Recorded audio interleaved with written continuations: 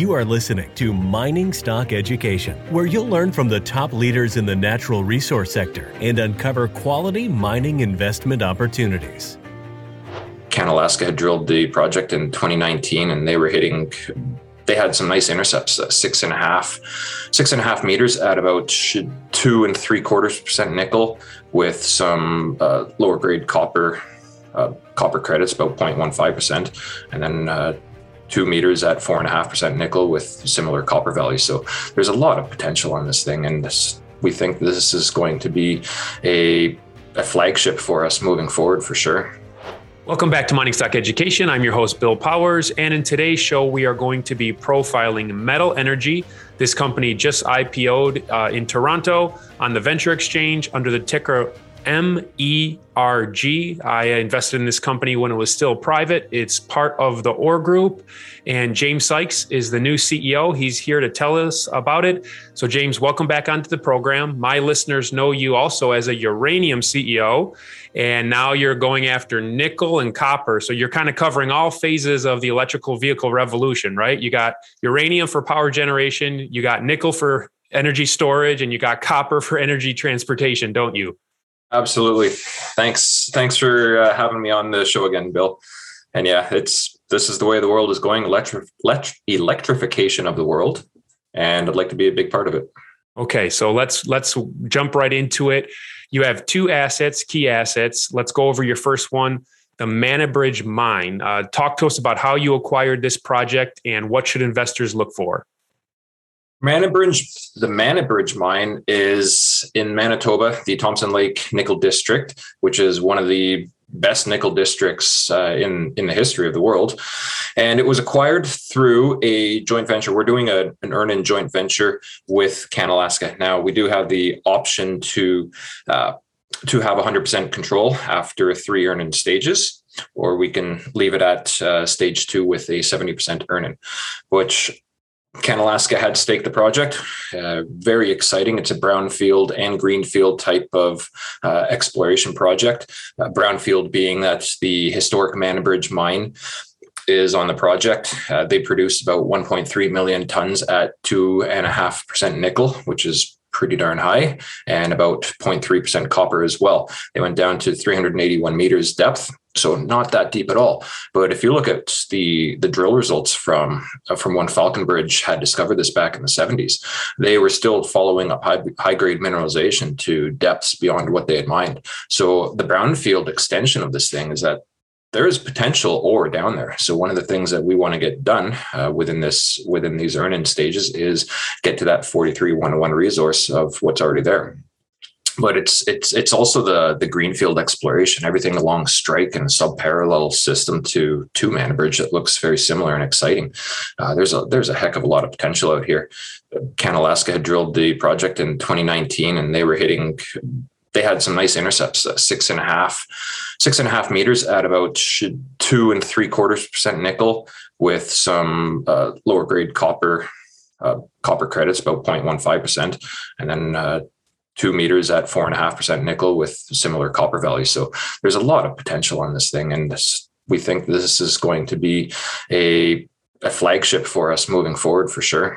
So another OR Group company is QC Copper and Gold, and that project there, you took an old Falconbridge mine, which was high-grade copper veins, and then you did a different model, and you're finding disseminated copper as well as those high-grade veins. Is that kind of what that geological model, is that what you're applying to this old Falconbridge mine? Yeah, it looks like that. We definitely see some high-grade nickel shoots, but there is the potential for disseminated nickel. And when you compare to other nickel projects around the world that do have large tonnage and low grades, Manabridge would fit right in there nice and easily. You could have a lower grade and just have a larger resource, but really it is that high grade. High grade really sells. From my experience in the Athabasca, that's what you're always going for. So and that's what will be our primary focus moving forward. But again, we won't bypass any type of lower grade mineralization. As the price of nickel continues to move up, everything becomes a little bit more economic. So James, what should investors expect next in terms of the next few months and what you're going to do with this project? Quite a bit of activity.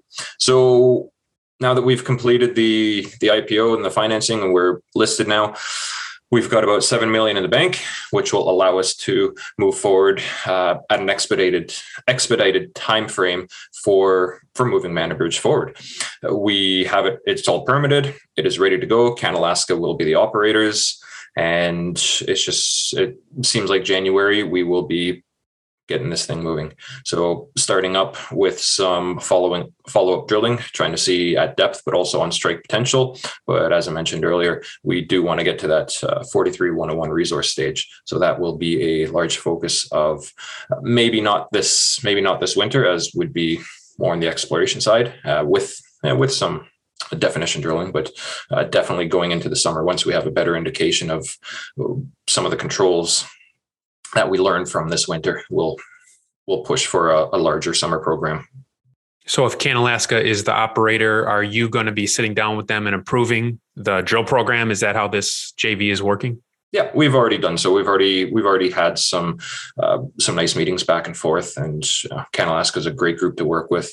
Very knowledgeable guys, outstanding geologists, and yeah, they've got a good plan for this. So, and how many meters are we looking at?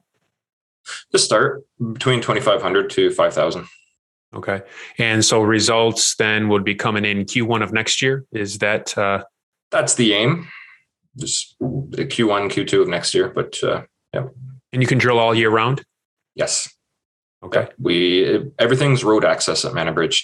Easy to get to. It's no issues on that end. Okay. And as you said, you have the potential to own 100% via your agreement. Okay. That would be after 3 earning stages, which could take anywhere from 2 to 3 years. Okay.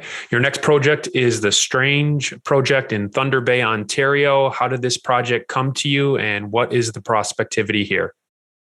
This is an interesting one. This is definitely very interesting. This is pure recon exploration greenfield. It was brought to us by a couple of Inco geologists who really felt that this area had a lot of similarities to other deposits within the area, most notably the Eagle Mine, which is owned by Lundin, used to be Rio Tinto, which that's quite a valuable resource in the state of Michigan. And I think it's the first nickel mine in the States in a very long time or ever. And it's one of the first mine in Michigan in 20 odd years or so. So it is definitely an exciting play, but we're within the same geological environment that we're in this oceanic mid-ocean ridge, or historic oceanic mid-ocean ridge. And the potential for mineralization along these type of things is enormous. Again, with Eagle being there are some other deposits along other nickel deposits and copper deposits along this whole geological corridor as well. But the analogy or the geological model is also global. That's you can go to Russia and find the same type of geological model here. So we do think that the prospective nature of this area is quite high, and we definitely want to get drilling. We're permitted. We've got road access there. It's all season road to this project as well. We're tens of kilometers southwest of Thunder Bay, Ontario. So it's a well-known mining jurisdiction up in that area. And permitted for January. So we look to be drilling that alongside Manabridge. Now that this Strange project is 100% controlled by Energy Metals, and we will be doing an earn-in with the optioners as well. Okay, so this one, it's more of a binary play, isn't it? On a geophysical anomaly. That's what we're looking at? Yeah. And so what are the next steps? You're not going to go straight to drilling, are you, to test this geophysical anomaly, or are you? We would look at doing a little bit more geophys. We have to do a little bit more, detailed work on this to see what actually what is available to us. A little bit more investigating. What we have seen from the geophys is exciting in itself. However, looking at this type of environment, I would prefer to see a little bit more geophys going into it, whether we do it airborne or ground. But that being said, it is not a bad idea to put a couple of drill holes into this area to help us learn some geophysics and learn what we would need to do to better hit this target, hit this project moving forward.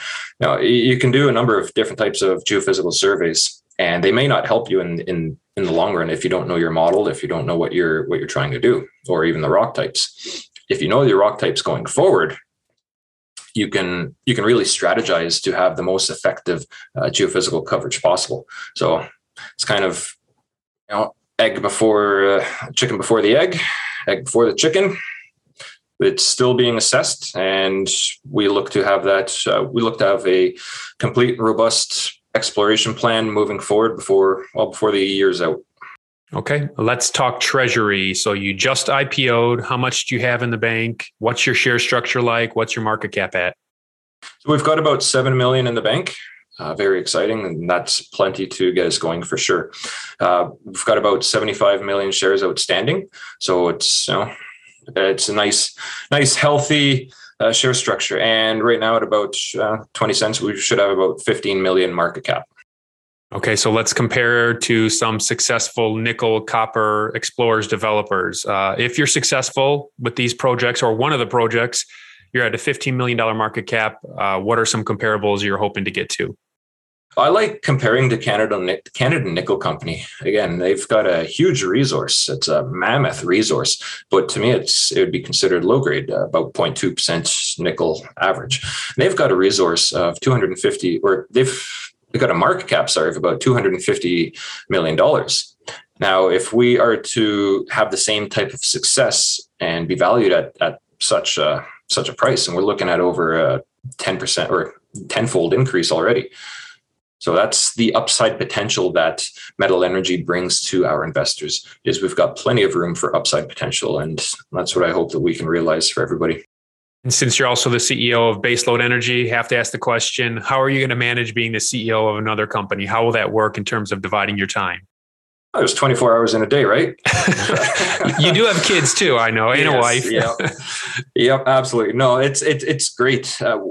It's actually quite manageable. Being part of the OR Group is one of the best things that I could have ever had in my career. OR Group are fantastic. They're basically the hub for really getting a lot of things done. And there's so much support, not just on the financial side, technical support, administrative support. So it's quite easy to manage both. And that's exactly how we're doing it right now. When we need assistance for both Metal Energy and for Baseload, OR Group's right there, and they've been extremely helpful the entire way through. So with the discovery of Baseload, it has taken up a lot of time. But as we grow Baseload as well with more of an internal company or internal employees, I guess, that they can start taking on a lot of more responsibilities as well, which would allow me to diversify my time equally between Metal Energy and Baseload. We've got, for Baseload, we've probably got a 12 to 24 month plan already established. So Baseload might be going into cruise control, and let's just hit that one hard and then focus more so on Metal Energy.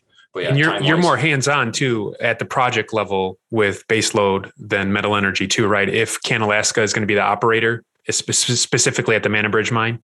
Exactly. Yeah. So that does alleviate a lot of the requirements for what we need to do.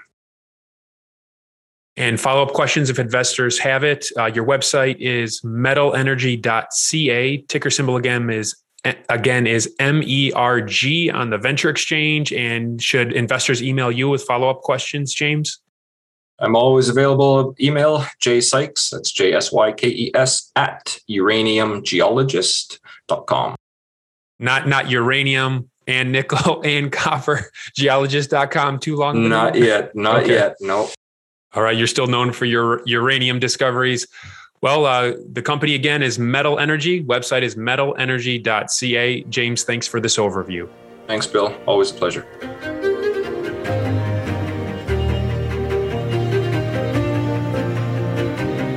Thank you for listening to Mining Stock Education. Please subscribe and share this show with like-minded investors. Connect with us at miningstockeducation.com and sign up for our email list to stay in touch. Much success to you as you learn about, invest in, and profit from mining stocks. The mining business is one that generates gigantic wealth. You know, a good drill hole that converts might cost $50,000 or $100,000, and it might discover something worth a couple billion. There is no sector that I know of that has offered up as many predictable circumstances where there was the possibility, certainly not the certainty, but the possibility of 10-for-1 returns, as there is in small cap and micro cap mining stocks. Concomitant with that, if you don't do the work, or even if you do the work and don't discipline yourself on the sell side, there are very few places in the world where you can lose as much money as quickly as in mining stocks too. I just started to study up on mining stocks, and I just became fascinated because this is such a tiny sector and it's so volatile that either you could do really well, or you could pretty much get blown out of the water really quickly. The mining sector is a very risky sector. It can take your money very, very quickly. Don't fall in love with stocks. Don't be overly confident, and just do your work as best you can. Do your very best, but don't fall in love and don't get too overly confident, because that's a recipe for disaster. I have met, professional retail investors that have made a tremendous amount of money on the junior mining space. Some of them aren't accredited, and they spend their days researching, talking to people, being on the phone, pouring through financial documents, but it requires commitment.